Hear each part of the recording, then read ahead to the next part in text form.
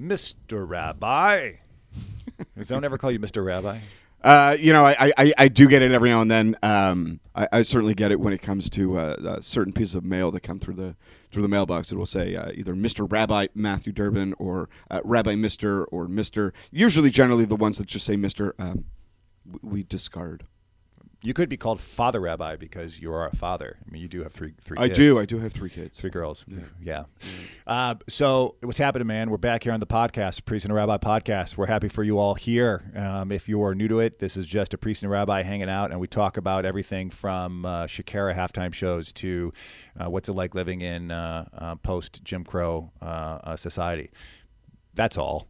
Mm-hmm. That's all. No, but today, through this last 4 weeks, if you caught up on the other podcasts, we have been talking about the spirit of Black History Month, taking on different issues, not just about let's talk about Black leaders because we should be talking about that all the time, but really where do we start? Where are we still struggling? Where is the struggle real?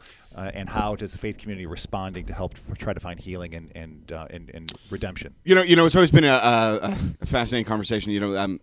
Since we've been doing the show, there have been many people who've come up and said, "Oh, you're the priest, or you're the rabbi, and this, that, and the other." I listen to your show all the time, and somebody had once said to me, "Rabbi, what is the Jewish position on X, Y, or Z?" And a part of me says, "I got 68 episodes." Download us, because I'm sure at one of those episodes we have discussed the Jewish issue on X, Y, or Z. And I think this is our 68th episode or something that we've been doing. So we've been doing it for a while. And I just think it's, for me, it's been a huge eye-opener to hear from our guests, to hear from you, to really build what I see in our own community as something that is very needed and something that is very important, is to discuss some of these issues, some of these challenges in our society. Certainly as we are in February and looking at Black History Month, how does that filter in, and how do we really understand and really go beyond just, oh, it's Black History Month, I'm going to go read a piece or this, that, and the other so I can learn about others in my community, but really to go beyond the level of the surface and go a little bit deeper to really understand where we live, where we work, where we love to play, and the history behind it. That's what we're going to do today. We're bringing on Lloyd Jones. He'll be our guest today. He has been doing a lot of work from a historical perspective in one of the communities in our area, Hope Sound, but also in the same county. He served and worked for the sheriff department, so he's going to bring a history. He has memories, and he knows what it's like to live in a Jim Crow county, to be in a segregated area, to go to attend a segregated school. So we're going to learn more about the history of our own community we serve, and then where's the hope? Where's the hope, and have we grown at all? And then how do we continue to grow? The awareness of one another, the awareness of the injustices, the awareness of the structures that are still inherent in our society because of Jim Crow that still do not give a fair shake to everyone, every child of God. So we're going to get into that. Enjoy. Please leave a comment and subscribe to this podcast and share it with someone you think might like it. God bless you, and enjoy the show. The opinions expressed on this program are those of the program hosts and their guests and are not necessarily those of WSTU, St. Mary's Episcopal Church, and Temple Beit Chaim. Products that may be mentioned are not necessarily intended as an endorsement. Any reproduction or retransmission of this broadcast is strictly prohibited.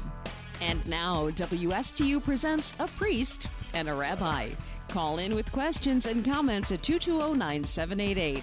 220-WSTU. Now, here's your host. Hey, good morning, everybody. Buenos dias. This is Father Christian Anderson from A Priest and a Rabbi. Sitting next to me is the best darn-looking rabbi you have seen this side of the Jordan River. It is Rabbi Matthew Durbin from Temple Beit Chaim. And the two of us make up your favorite radio show right now at 9 a.m. at 1450 WSTU. Where can you go to hear an Episcopal priest and a Reformed rabbi just sit here and chop it up and talk about everything from Shakira's halftime Super Bowl show to the existence of post-Jim Crow racism that we might be experiencing? We get it all covered right here. Is that right, Rabbi? We do. We get it all covered. A man of few words this morning, but we're just starting up. So Rabbi, it's been the last couple shows that we've had here. We've been allowing Black History Month to be a theme that has sparked the show and different guests we've had, and a lot of the guests when we normally had it has just been I think last time we brought in Commissioner Eula, and we brought in some other leaders in the community, whether they were Caribbean American, African American, but the last 3 shows have really been you, me, some other priests, some other rabbis, and really just a bunch of white guys sitting around talking about racism, and so we kind of made fun of ourselves for that. But then we also said, but actually, that's what needs to happen. Absolutely. I think a lot of our black brothers and sisters would tell us, like, yeah, we need more of that.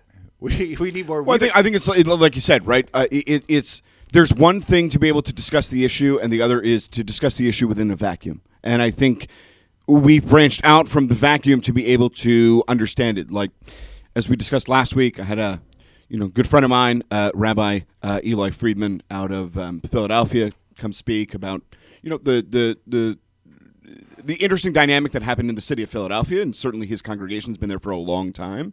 And before then we had the priest and a rabbi out of Baltimore, obviously a very divided city as well. And looking at it from those 2 different perspectives, 2 white guys sitting in a studio in downtown Stuart, Florida, to 2 white guys talking in Baltimore, to another white guy talking in Philadelphia, which I think, as we discussed, was actually really important.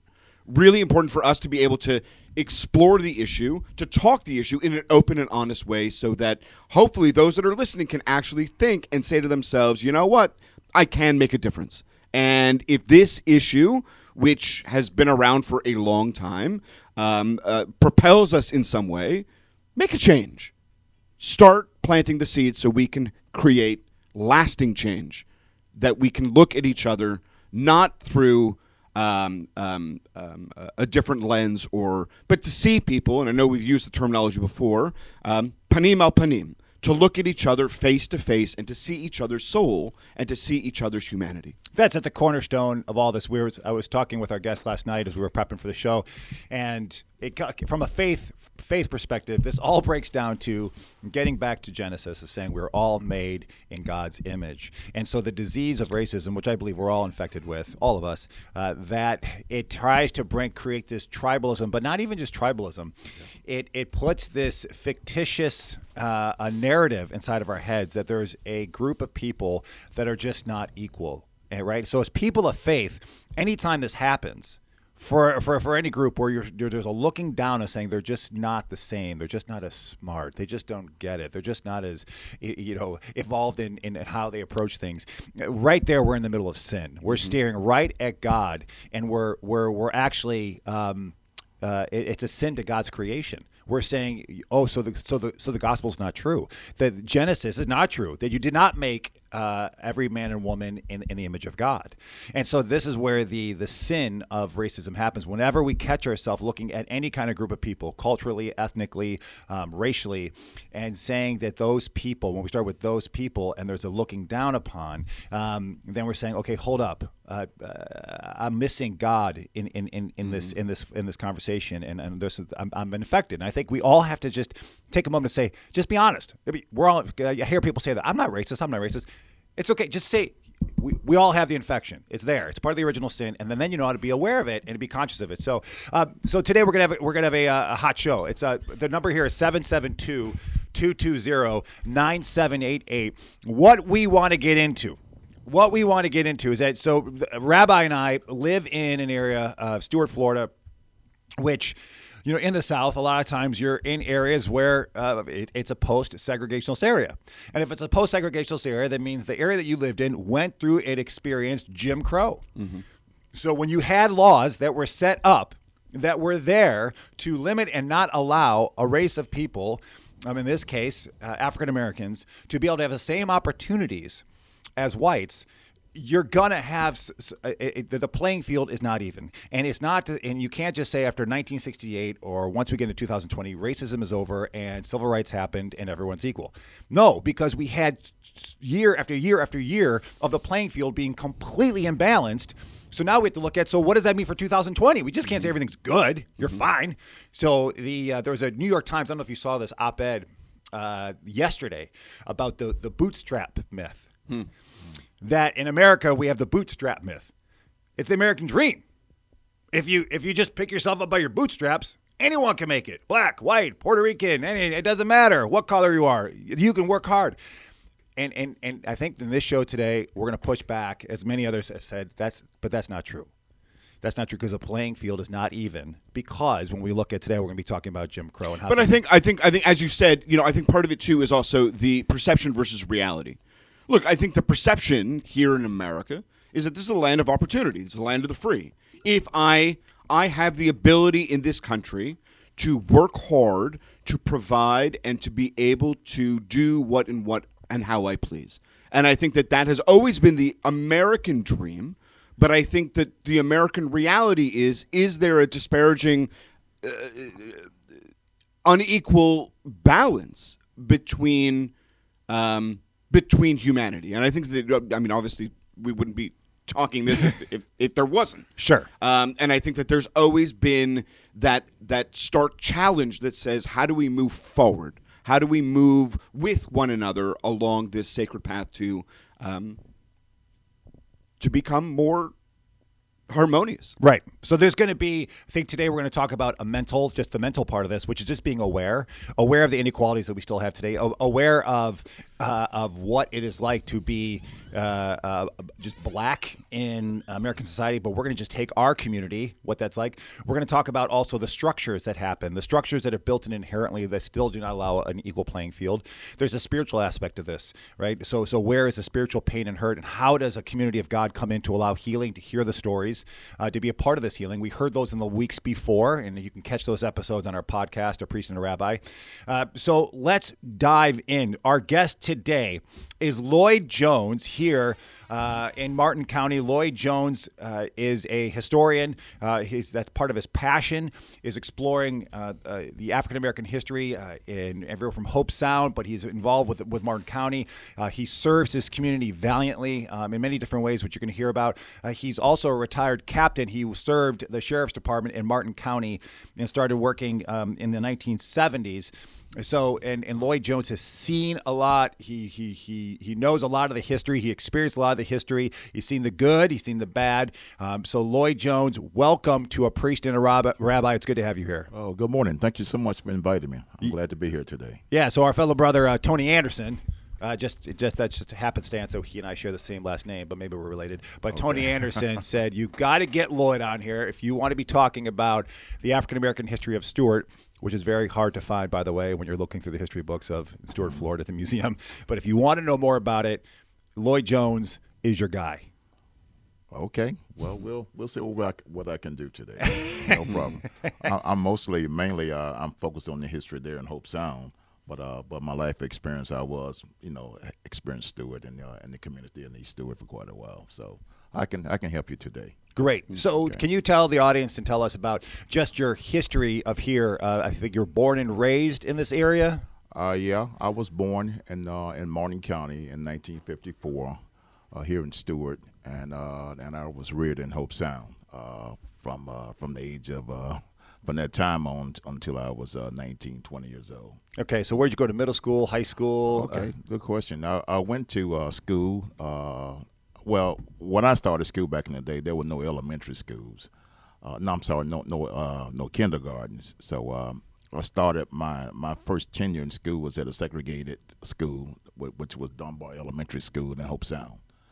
From Dunbar Elementary School, I was promoted to the Murray High School, senior high school. Let me make sure I say that. I don't know anybody correcting me right now, but I was transferred to the Murray Senior High School, was a dominant segregated African American school. From there, in the fall of 1967, there was the full assimilation of black youth or students into the I would say the white school system at that point in time. What year was that again? The assimilation of we call it integration, but I call it an assimilation. Okay. I don't think we ever had integration in Martin County school system, and you shut down the black schools. There were no white kids ever gone to a black school in a black neighborhood, but so the decision was to shut down the black schools in the black neighborhoods and bust black kids out of there to the white schools in the white neighborhoods is what happened. Okay. And that was around what year? That was 1967, 68. Okay. At that point in time, I was transferred to the Stewart Middle School there on East Ocean Boulevard in Stewart. I finished up there in the 8th grade, and then at that point in time, Murray, which was the old black high school, had been positioned to be the all-county high school for 9th graders. At that, and in 1968, the fall, I returned to Murray High School in an integrated setting. I finished up my year there at Murray, and from there I was promoted to Martin County High School, where I finished up my senior year in the class of 1972. So it sounds like middle school and high school were all integrated for you. Middle school and high school, yes. Yeah. Yeah. Okay, great. And so, and then you, after that, you then worked on, did you enter, is that where you said, I want to work for the sheriff? No, I didn't. At that point in time, I was still young and a little angry, a little upset. And I was in junior college at that point in time before I started with the sheriff's office, and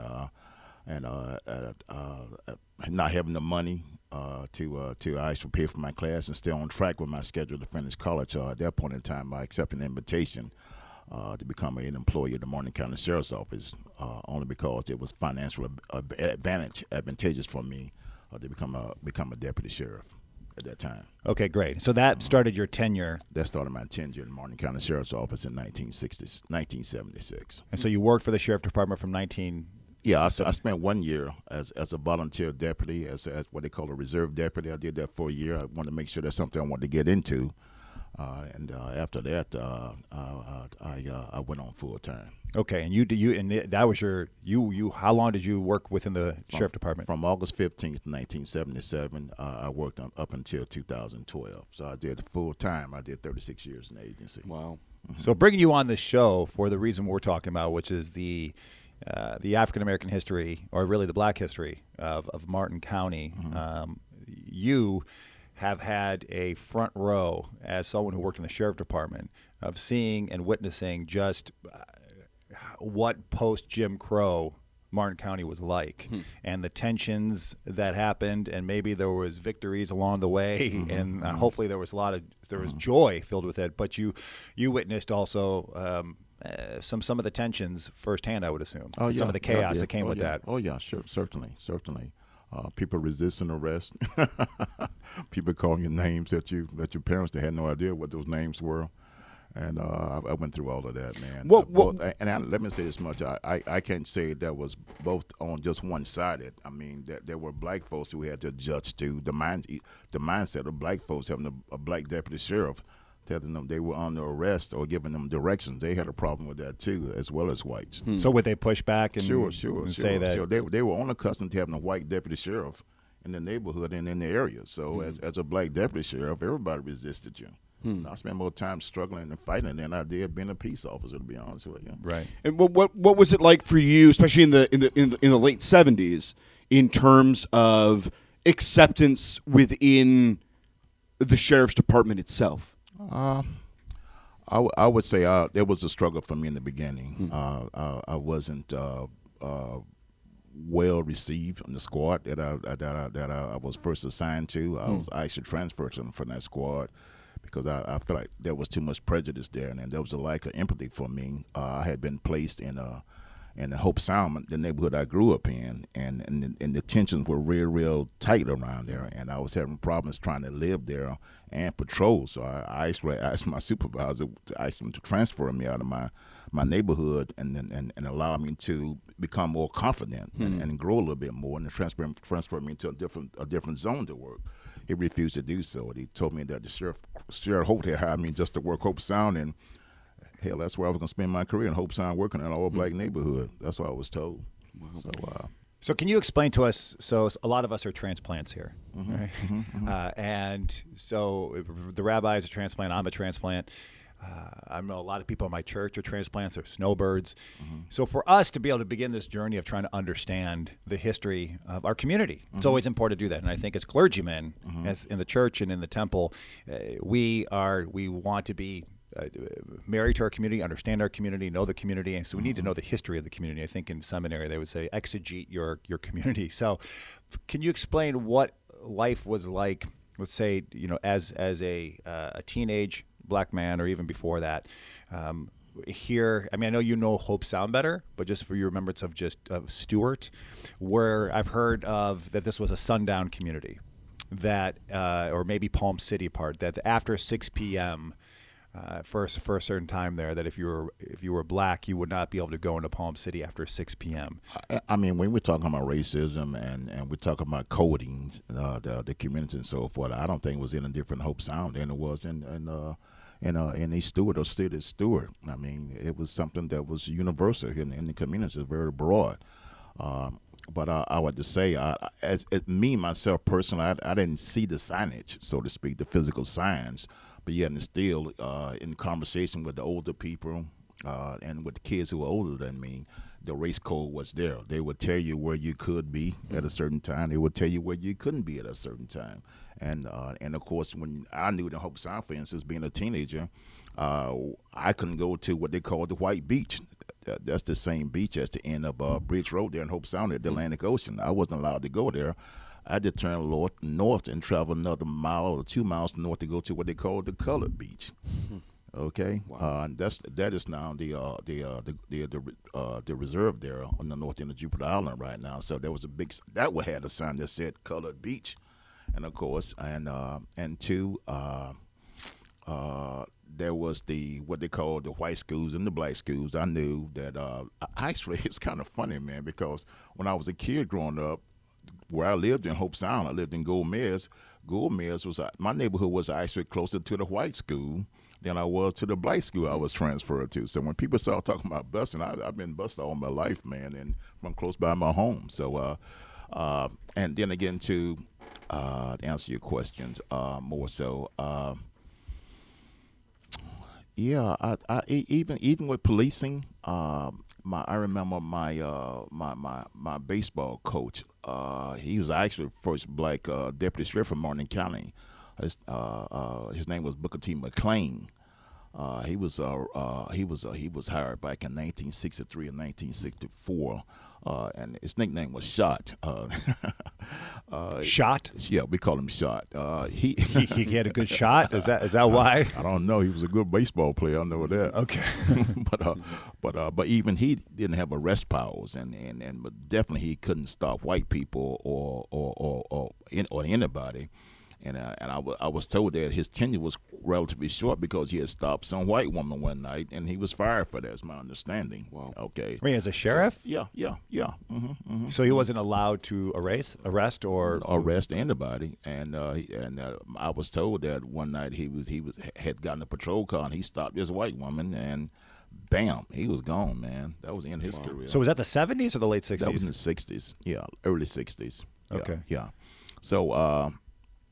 The experiences of and the police department had the ability to limit one's ability to arrest. Okay, we say we live in a Jim Crow society, Jim Crow laws, Jim Crow customs. Yeah, they did that. Yeah, you can arrest anybody. That was policy. It was political too. I mean, you're playing politics and you're playing the law and custom and history. So, yeah, that wasn't allowed. All right. So during the time of Jim Crow, we see the segregated schools. We see things like segregated beaches, segregated restaurants. And again, I remember as a kid growing up, my mother and father had us all dressed up one day and took us up to it was called the snack shop or the Dairy Queen or something here in Stewart. And I was kind of wondering why my stepdad was going to the back of the restaurant to get us food to eat to this little small window. But everybody else was going inside making orders and so forth, and then he would come out with the food and stuff, and we had to sit in the car to eat in a hot daggone summer, man, you know. And I kept wondering, well, why can't we go inside and sit like everybody else? But we couldn't. We weren't allowed to go inside. And my sister was telling me that she recalled at one point in time she heard this lady tell my mother, "Listen, I can't let you inside the restaurant, but you can sit outside underneath the shade tree and eat dinner with your children." So that's what I experienced here in Martin County. Wow. So I mean, you got a family out for Sunday evening dinner, right? And hell, they can't go and sit in a restaurant, right? I'm sorry. No, So this is good. It's good for us to learn and hear the stories. So a part of this, I mean, again, as clergy, we want the worship space, and we want the religion to be a part of this, to hear stories. It's always about hearing the stories of God, but also hearing the stories of one another. So this is important for us. So can you tell us what were houses of worship like back then? Could you? I think houses of worship back then is the same we are right now. Still the most segregated day of the week, right? It's the day of worship. Okay, as they say, ain't nothing changed. But if you right now, I'm in the Episcopal Church at St. Mary's. 2 minutes from us is St. Monica. St. Monica's Episcopal Church, which is more of a Caribbean parish. That's just really just literally on the other side of the tracks. Back then, you had 2 Episcopal churches 2 minutes away from each other. Could someone this is during the 1960s, let's say, could a St. Monican walk across the street, come over to St. Mary's, say, you know what, I want to go see what it's like over at St. Mary's, and come in and worship over there? Like in 1964, could that happen? You know, we were having a conversation earlier when I came in, and I was asking Father, was it okay for me to come to his church? I said I didn't want to get picked up, get arrested, you know. I'm sorry, man. I don't want to call the police on me, man, you know. Right. So no, I think it would have been uncomfortable for me to go into a white church during that time. I mean, as a teenage boy, would you have done that? No, I wouldn't have. Could you have done it? No. So even legally. But you know what's weird about it? White folks have always been allowed to infiltrate into the black community. You know, to go at will and back and forth. Nobody's ever said, hey, you can't come in here. I never saw that, to be honest with you. I never saw it. Right. I'm just talking, dude. No, this is good. I mean, but if because I'm just trying to see the history of because at St. Mary's we're going to start doing history on our church and looking through our archives, and just where were we all during this time of Jim Crow, which clearly goes against the gospel, but that many times culture still leads how the church responds to things. Sometimes the church is, and I can't speak for the temple, but for the church sometimes it can be a little complicit or just get caught in a silo and just say, hey, I'm going to do me. We're going to do us.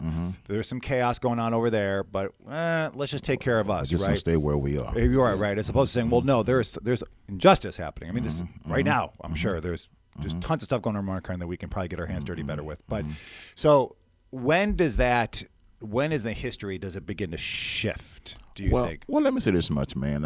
I mean, even when we talk about these shifts in the secular world and the shifts in the faith world, you know, I can say a lot here right now, but let me make this case in point. I really think in the secular world in Martin County, up until the 70s, I remember this, there were still altercations and fisticuffs at the various businesses here in town where black folks tried to go in and get services. I mean, there at the Royal Castle in the corner there was a Royal Castle there, and black folks were going in and try to get a sandwich or something, and they would refuse them services. That was in the 1970s. Like mid-70s?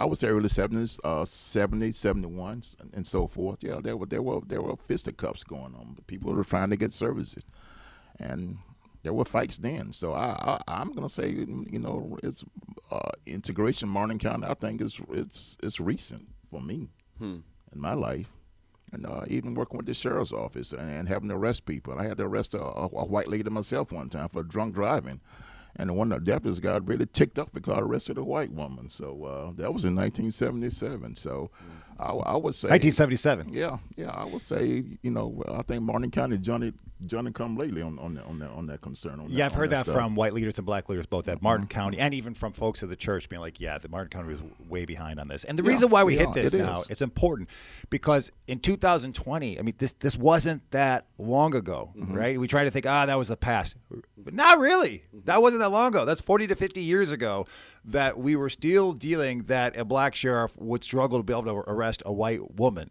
We think about that was back then. Those were different people. We've all changed so much as a society. But those wounds and those memories, you're sitting right next to me. You have memories of that happening, which means not you alone, that there's still those wounds, and for so many people, a pain that's there. And so that affects psychology. That affects how we relate to one another. That affects for open and honest conversations, because we can't just throw the stuff behind us and say, well, you know, that was then, this is now, and it's different. Is it? is it? We have to look and share our stories to understand. And I think also there is a point where, as you, and I don't want to speak for your faith. Are you a man of faith? Well, since you're here right now, okay. So as a I got a rabbi and a priest on both sides of me. Okay, so as a fellow child of God, with you, for me to hear this and know that there are still people in the community, in our community, that happen to be black that still feel that there is a less than, not equal. And because it was only 50 years ago that there was laws put in place that also said you're not equal and different, that there's work we need to do to hear about it, and also know that what are the structures that have continued on to 2020 that are still permeating this beyond the psychological impact that for all of us. And so I think this show today is also to understand the lens. When I've had people in my church tell me, racism's over. We moved on. Okay. Right. There's no more racism. But I think part of it is having to make more relationships with our brothers and sisters, definitely brothers and sisters of color in the community, and say, what's it like? What's a day in a life like for you? I know a friend of ours over at TC3, the pastor over there, had a service where they did that. He brought on a black pastor, and that was church that day, and said, Bishop Polk, tell me what's like a day in life for you, like here. He's like, well, 2-3 times a week I get pulled over, right? And it was important for his congregation to know that story, to be like, we think we're all good here. But to walk in the shoes of a black man or black woman in Martin County, or a lot of parts of the country, north or south, there's still some challenges that remind you that we have this issue of a race of people seeing less than or unequal, and that there's a sin that's permeating us still that we still need to heal. But I think also, Father Anderson, as you had suggested also with, some of your folk who say, racism's not here anymore. And I wonder how much of it is also based on, if I don't hear about it or I don't see it, then it doesn't exist, as opposed to it's there. You're just not willing or able to open your eyes to see it. Yes, and I think, to your point, that's a great point.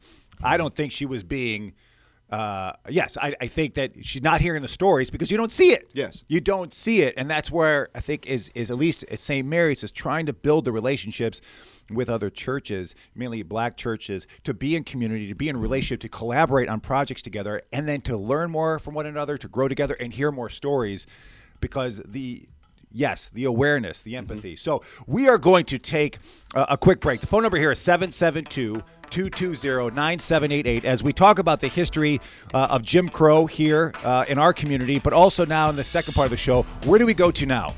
What is the future? Where is the hope? As a priest and a rabbi, we're always looking for the hope. So we are so excited to have Lloyd Jones with us, and we will be right back in just a couple of minutes.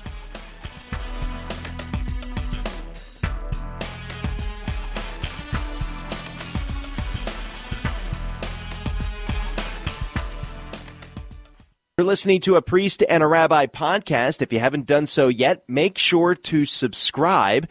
And please leave a rating and a review, 5-star rating and a positive review if you can. We certainly appreciate it. That is the best way to make sure that others out there just like you can find this podcast.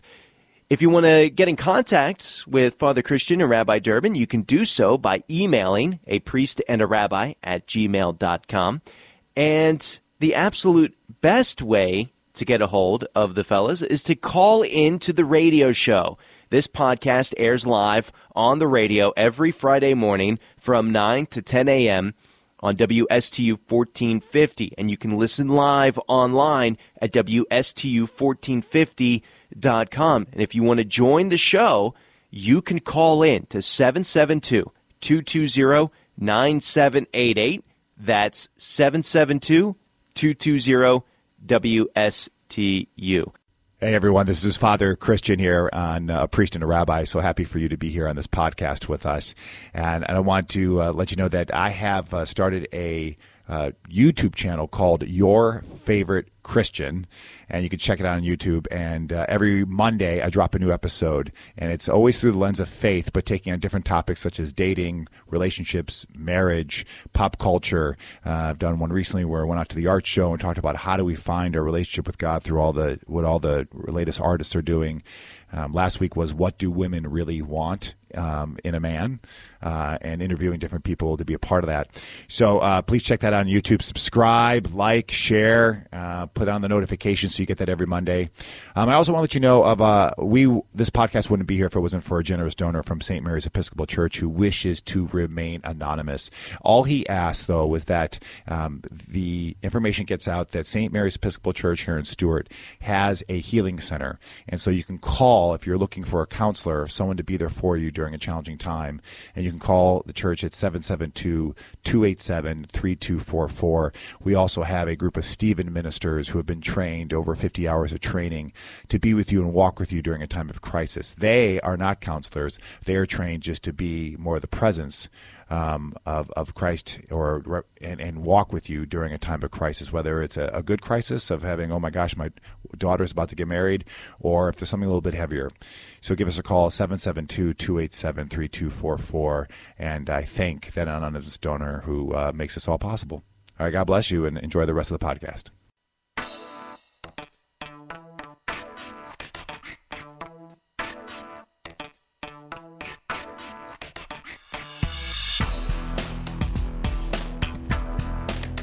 Welcome back to A Priest and a Rabbi here at WSTU 1450. I'm here with Rabbi Matthew Durbin from Temple Bet Hayam, and I'm Father Christian Anderson over at St. Mary's Episcopal Church here in sunny Stuart, Florida. And our guest today is Lloyd Jones, a retired officer who worked for the sheriff in Martin County. He is a historian. He's working on the black history of Hope Sound, but also very aware of the history throughout Martin County and Stuart.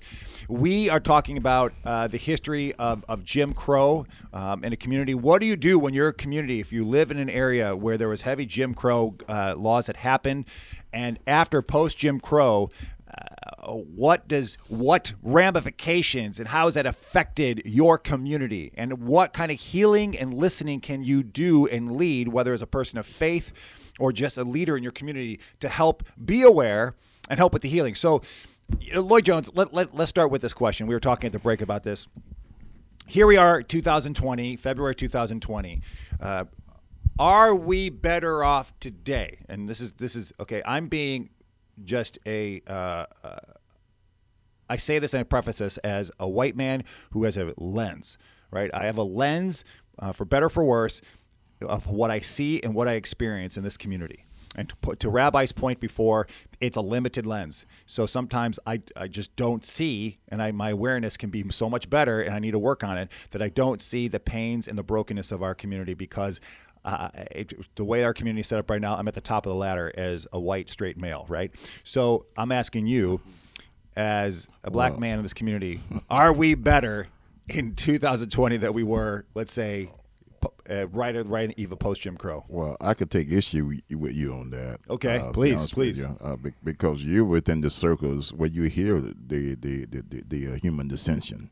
I don't have an ear or a position to hear what's been said about me or for me or against me in your arena. But you have that avenue to be able to do that. I don't.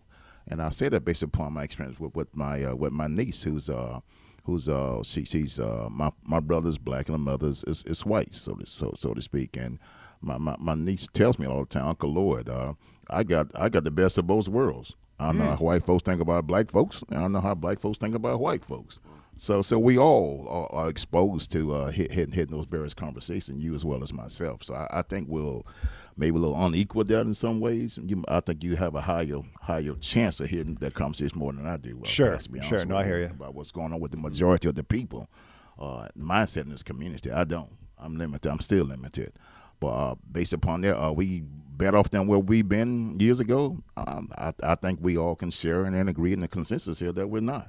Mm-hmm. Just not what I have to say. I think we all know that we're not. Do we are before. Do we find that at least in 2020 we're more open to having the conversation than we were back then?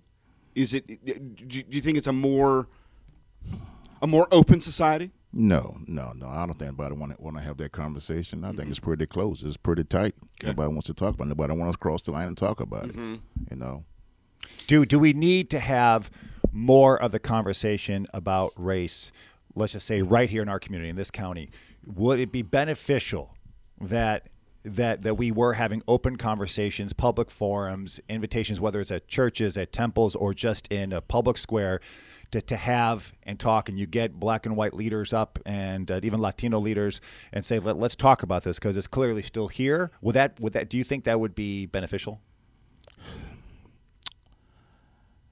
You know, I kind of thought about that on the way down, how I would actually respond to that question. And to talk about race, I mean, I'm for one that don't believe there's a such thing as division in the human race. I think there are two races. I think there are people as a race, and I think there's a lower form that we call animals. You know, that we deal with, your cats and your dogs, and I don't want to. I just don't. I mean, when I see you, I don't see a white man, dog. I don't see a white man. I'm not in a room full of white men. I'm in a room with people. Mm-hmm. And I feel that God's spirit is here. I just don't believe in that myself personally. But to answer your question, how do in that context, how do we approach this situation?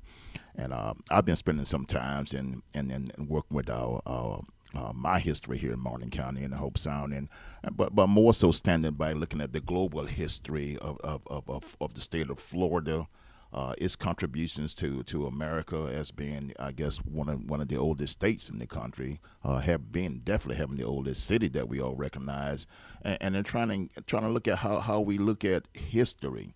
And we depend upon the secular world to tell the history about humanity, but I think it's imperative that the faith world begin to come together to tell the history of people across our state and within our communities. I think if we based our foundation upon truths, then I think the church need to live up to its creed and tell the truth about our history. And we start having those conversations about histories.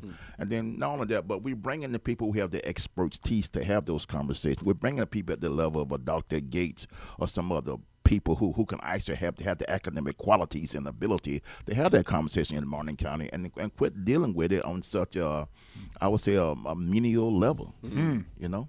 And so this is great. Menial level being just having just sort of simple conversations that you don't have people who really are the experts to kind of help guide and reveal. Have a cutting-edge conversation on this thing. Yeah. You know, but it's interesting because I'm challenged by the word let's talk about it. Sure. Because I think that sometimes, for lack of a better term, talk is cheap. We can talk about it. We can explore these issues, but where does it go from there? And I think when we look at it from even in the 1960s and we look at the civil rights movement, where did a lot of the movement happen? And to go back, Lloyd, on what you were saying, look, the majority, if not overwhelming part of it, the push happened in the churches.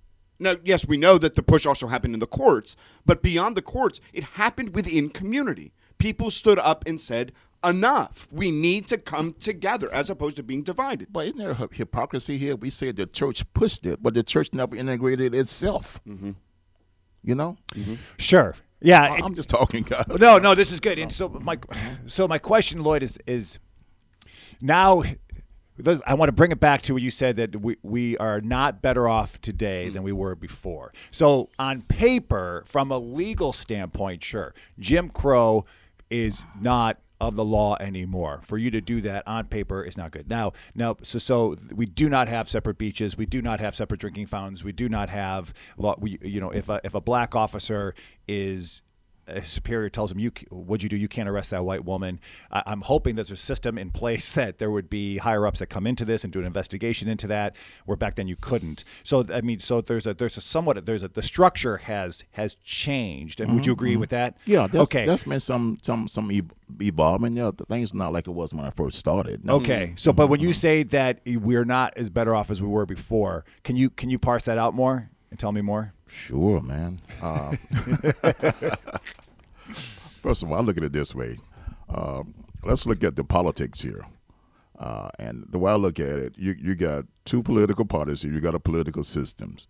What is their political agenda when it comes down to the black and the Hispanic community, the brown community? What are their policies? What are their platforms? Does any of the political platforms around here actually have been adapted to be inclusive of the needs and the agendas within the black communities? I'm going to say no. You know, when we talk about education in the community and so forth, I don't know if there's actually a political agenda from either party that really attaches itself to the needs of the community.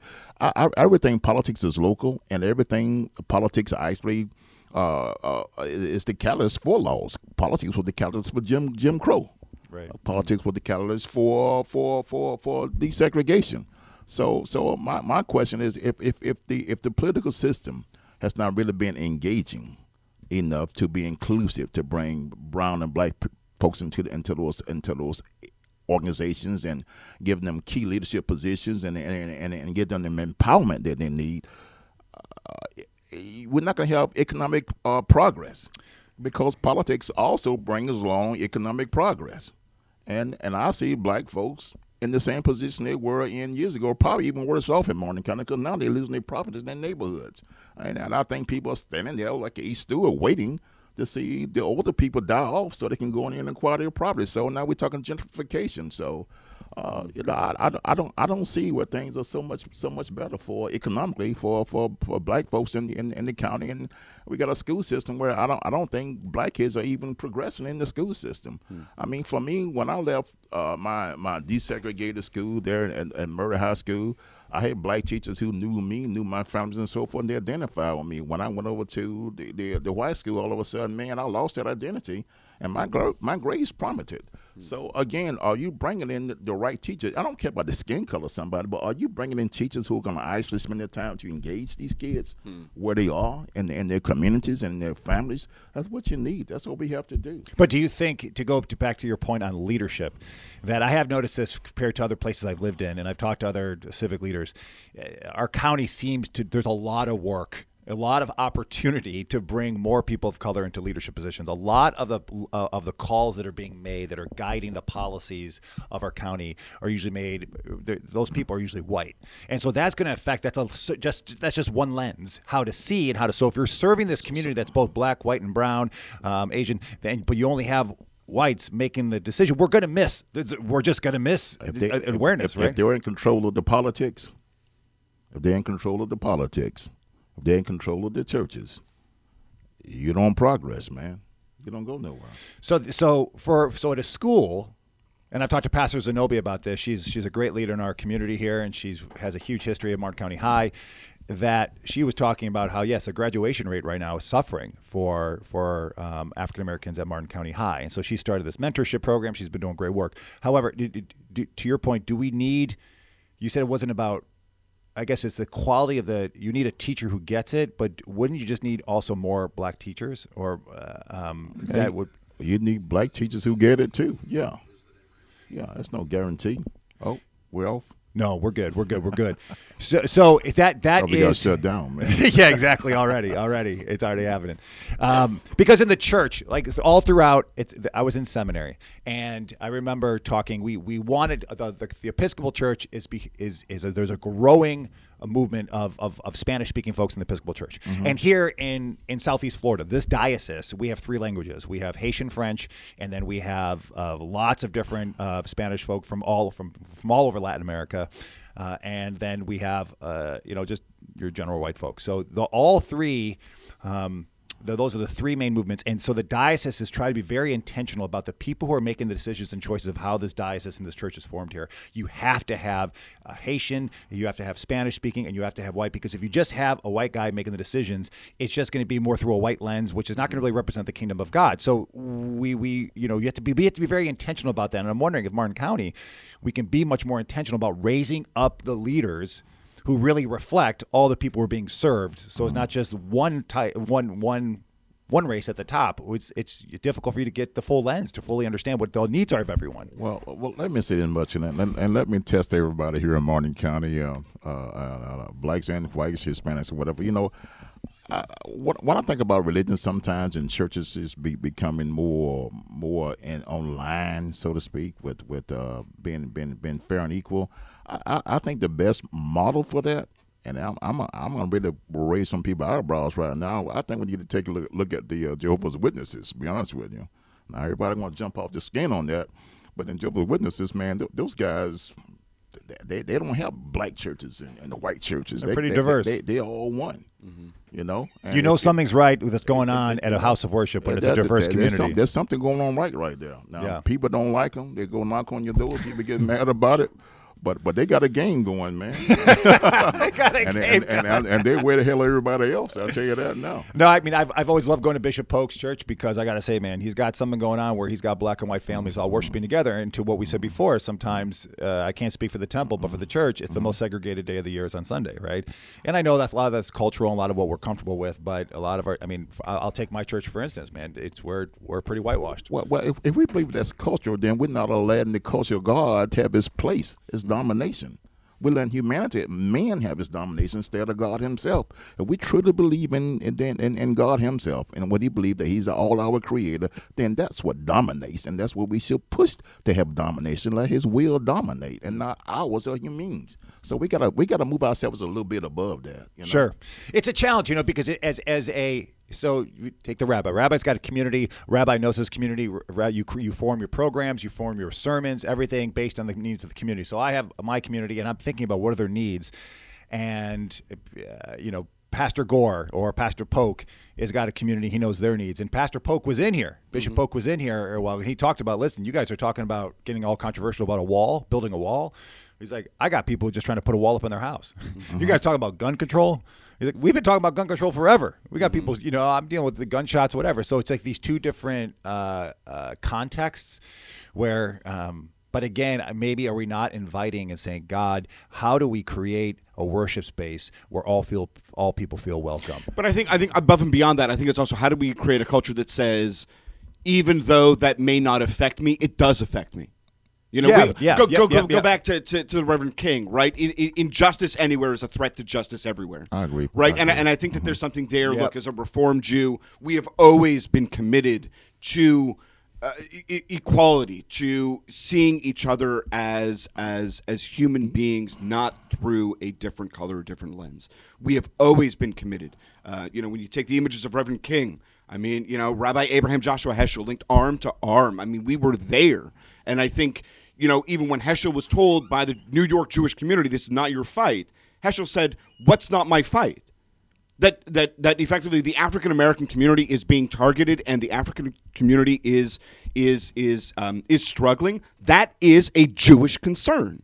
And I think in our society and our world today, even if we take it locally, that it may not affect me, but it absolutely affects me. And I need to be able to recognize that and to start working towards it. Do you think, we've brought this up before on the show, and Lloyd, it's so as clergy, we talk about this, that we see our respective religions in other countries flourish in a different way. And to me, it's always come back since I've been part of the ministry, is that when I go to Ecuador and I see the church there, or I go to Africa and I see how the church is flourishing there, these are groupistic societies where it's all about the community and lifting one another up. So if my neighbor is in pain, then there's a way, I have a responsibility, then I'm in pain. Where in America, we have more of the rugged individualism, where it's like, take care of you, take care of your family, but not necessarily with that hyper awareness of the whole community. And I wonder if that steps in here, because we can see the injustices, or we learn about the injustices of maybe a different race, a different group, a different whomever, but that's not really me. And we do get caught up in these silos, and I'm not even aware maybe of the pain that's happening. So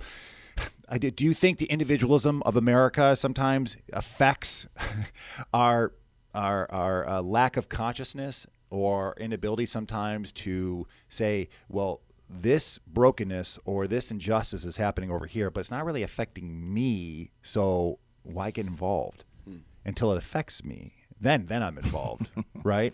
I'm going to agree with you there. That may be the situation. I'm not going to elaborate on that too far, but we're a little short on time. But I'm going to agree with you. I think our individualism and even as communities, separate communities, not crossing over. But then again, too, it goes back to what we teach on Sunday mornings. We should be teaching about a global connection with one another. Christians are supposed to be loving people and helping one another, whether individuals or their groups. There's a responsibility. We have to cross lines and connect. Jesus Christ did it all the time. Elijah did it. Elijah did it. They crossed those lines constantly, and we have to create a ministry or minister that crosses lines. And no sometimes, it's okay to have a black pastor come to your church and preach, man. Well, I mean, you call him black, but it's okay to do that. That's what we have to start doing. Sharing knowledge and information. And not just that, but I think also, too, is not being afraid to have the difficult conversations. Because to Rabbi's point, you have to talk about the injustices and you have to talk about the disruption that's happening in our society. So it is tough, I think, sometimes to get in front of your parish and talk about families being separated and at the border, right? And so you got children being thrown into cages. Now, that is a very controversial topic, and you might divide your parish. You have to have the conversation, though, as a person of faith, because there's a lot of scripture that would say separating families, period, or treating the foreigner that way, whether it's Deuteronomy, Leviticus, or Jesus Christ, is not in line. Those are difficult and challenging conversations, and I think any church, or I don't know about the temple, is worried, especially now since politically we're so divided, that if I go there, it's just going to separate and people will leave, So it's this balancing act, I think, as clergy, especially in houses of faith, that preaching love is easy, right? Now saying, but where are the places where there's a lack of love, where there's inequality, where is injustice, and we gotta do something about this. But I think sometimes we need to let that uncomfortableness sit with us and resonate with us, so that we can actually have some emotive feeling that propels us to try and do something to alleviate that challenge. It takes a lot of tact and strategy and thought process. Go ahead, sorry. Hey, guys, I'm going to say one thing. Let's not end this conversation today because Black History Month ends next week. Let's keep the conversation going on through the year, all right? That's very true. So, Lloyd, we're coming to the end of the show here. What are some parting wisdom? We thank you for coming on here. Where is the hope? If there's something you can say, the hope. I think we've talked about awareness, of increasing awareness, of having these conversations. I think there's people, it sounds like, who are just not even aware that there's still issues and pain and hurt and structures in our society in a post-Jim Crow world where it's still affecting our brothers and sisters in marginalized communities and not giving them an equal fair share. Where's the hope? Just to keep on having the conversation? Absolutely. I think so. And again, I think so. Just keep praying and learning more about our history, sharing that history with our children and with our families, and become more politically involved in the community. That's there you go. Politically involved. Yeah. We didn't talk about a lot of things. We didn't talk about the ability to get loans and what's it like to be able to create generational wealth in this. What's the difference for a black person, a white person in Morton County? So we can continue this. We still got another week. We got another week. We still have another week. Yeah. You got another 11 months. You got another 11 months. There we go. Lloyd Jones, thank you so much for coming on here and sharing. And so will there be plenty of things coming up? I know with the church, we're going to be doing a prayer walk on Palm Sunday, which we will be walking together. And also with Rabbi has something. We have, just to follow up on the conversation, March 1st, next Sunday, 1 o'clock, the Roosevelt Bridge. I hope you will join us as we band together to the elimination of discrimination against anti-Semitism, against racism, against bigotry, hatred. Stop the hate. Join us 1 o'clock, Roosevelt Bridge, Sunday, March 1st. Meet your neighbors. Come out and be part of the community, the full community, the complete community of God. We are looking forward to that. So God bless you. Be open to the conversation. Ask where God is calling you in this. We will see you next Friday. Check out the podcast, A Priest and a Rabbi. Subscribe, like, share, and leave a comment. It helps the algorithm. Peace.